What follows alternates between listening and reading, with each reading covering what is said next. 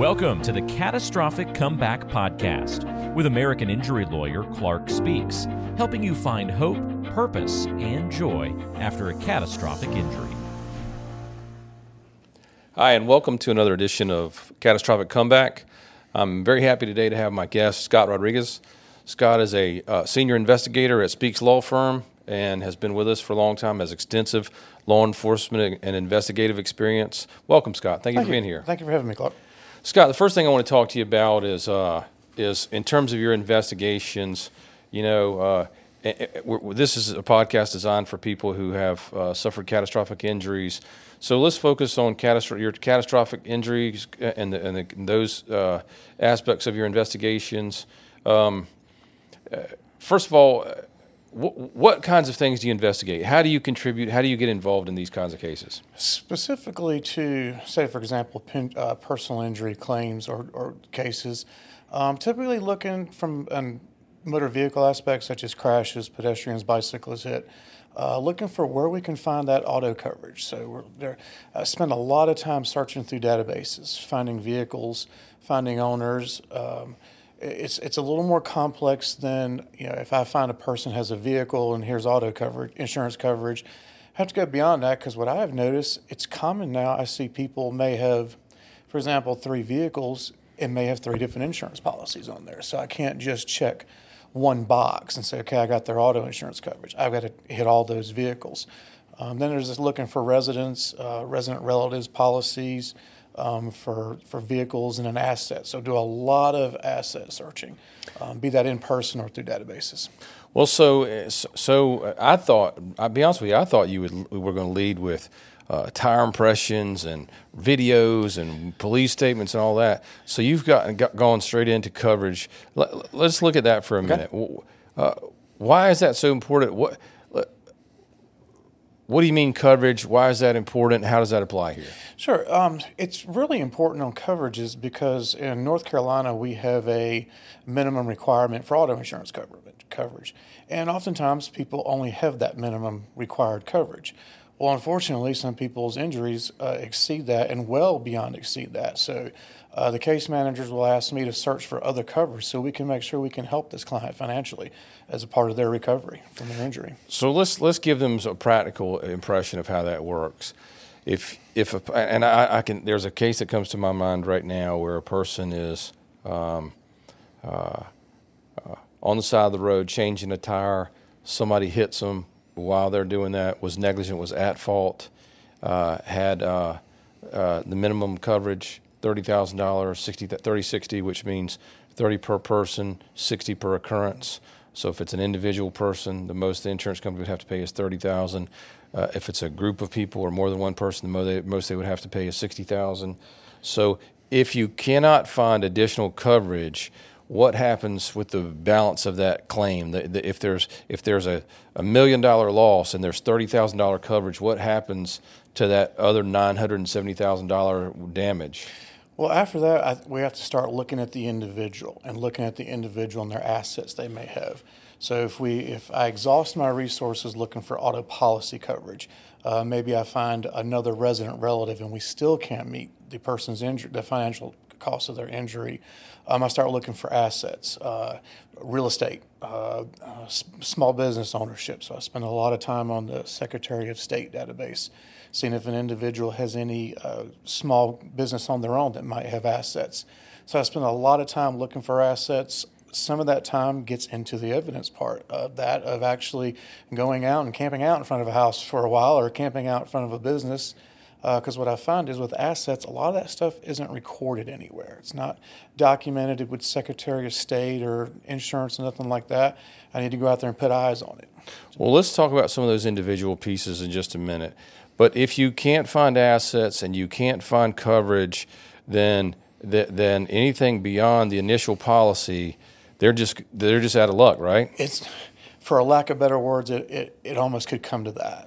And it does come to that. That's the reality of it. It does come to that, which is why it's so critical that you do this work and that you do the things that you do to investigate, to do everything that you possibly can to find any additional coverage that there may be. You've talked about a couple of different sources of additional coverage. You talked about resident relative.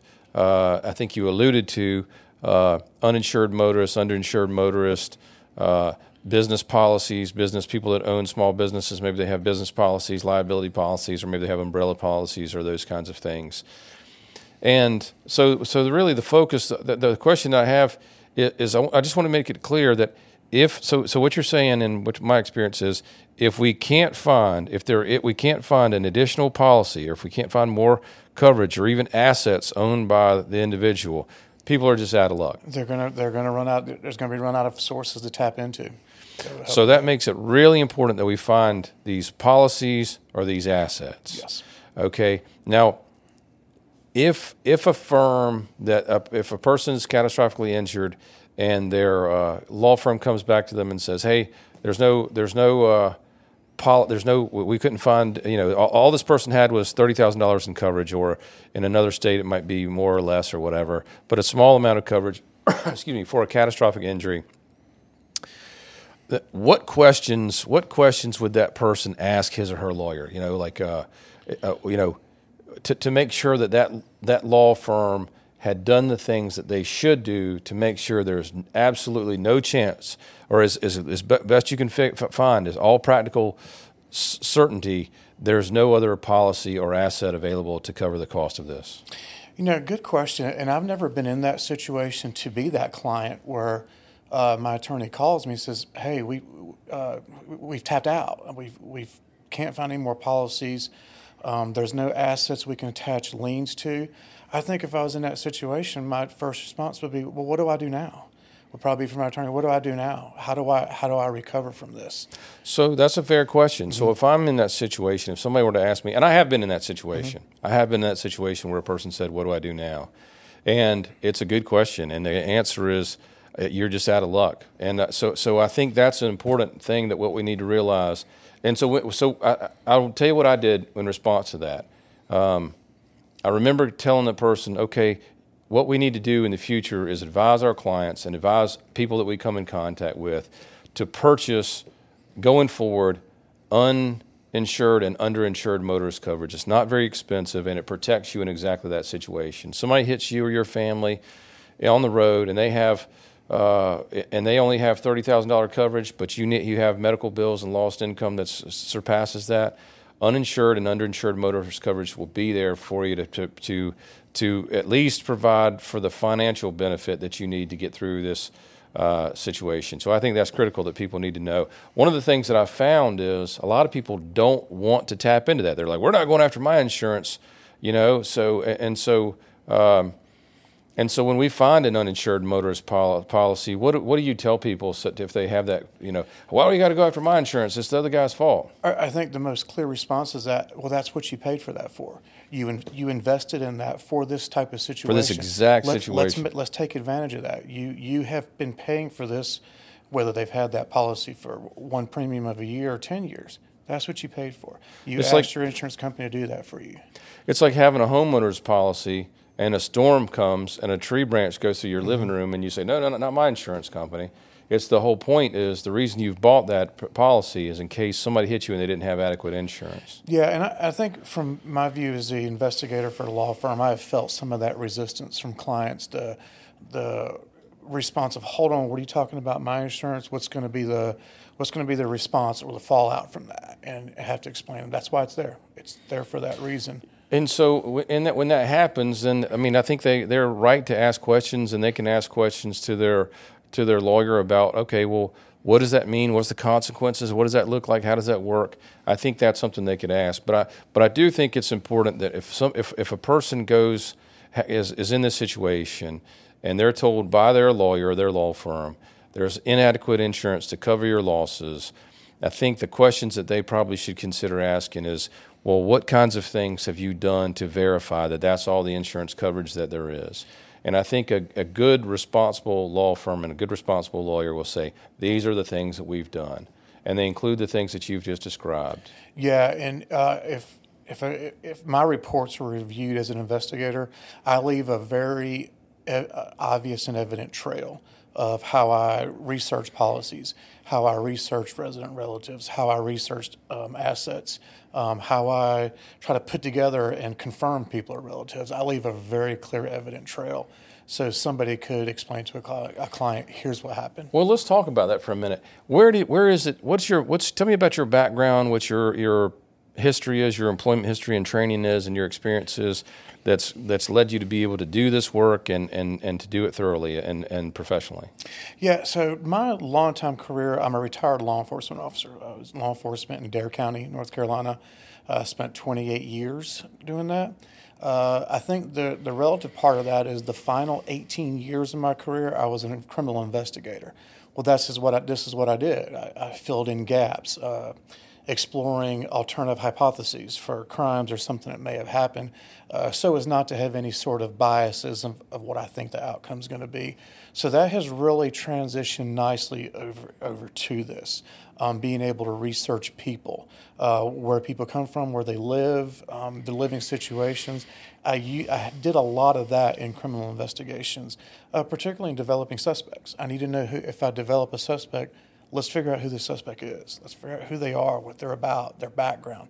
The same thing kind of applies to here, to doing this. Well, so when I think about investigator, I usually think about, maybe this dates me, I think about, being out on the Magnum PI, being out on the street talking to people, looking at stuff. And I'm sure there's some of that. We'll get to that in just a minute. But what you're telling me is a big part of this job is actually electronic investigation, data collection, doing research and that kind of stuff. Data collection, and probably just as important as collecting that data is making that data readable or interpretable. I need, when I would do cases, during my criminal investigations time, I did everything from property crime to homicides. And one of the biggest challenges was put this together so people understand what it is and where it came from. And I think that is a very important part of what I do with Speaks Law Firm. Yes, I will go find this information and this data, but we need to explain where that came from so we can make sure we're tapping into the right sources and not just throwing things out there to see what happens. So early in my career, I used to do a lot of criminal defense in state and federal court. We used to have a lot of trials. And one of the things that I always I appreciated about the law enforcement officers that I worked with is their dedication to investigating, but also documenting their files. And you can tell when somebody is a pro, and when they document their files. And I would have to cross-examine them on their documentation. And the best ones would always be very thorough in their documentation, and they would always describe the reason for their need to be thorough. And that is because I know somebody may ask me about this 2 years ago and 2 years from now in court, and it needs to be right, and I need to be able to defend it. And if I don't document it thoroughly, I will never remember it 2 years from now. That's exactly right. Yeah, that's something I carry a lot of cases with Speaks Law Firm right now, and I want to make sure in that exact situation when a case manager or a litigation attorney comes to me 18, 20 months later and says, where did you get this piece of information from? I've already pre-planned for that. It's there. I already documented where it came from, so there's no question. Because databases change over time. And what a database might say today could be different. People change addresses. They change auto policies. Some of that stuff isn't permanently recorded, so let's document that now today. Well, so that brings me to another thing I wanted to touch base with you about. We talk about the urgency, and people call sometimes and they're like, "Hey, yeah, I'd like to talk to you about this this terrible thing that happened. I was really seriously injured or whatever." And then we say, "Okay, well, we'll be happy to talk to you." Some of them are like, "Well, I can talk to you tomorrow. I can call you back in 6 months. I can call you back, when it's, And we always tell them, You might want to think about that. You can do that. That's your prerogative. Thank you for joining us, and we'll see you next time.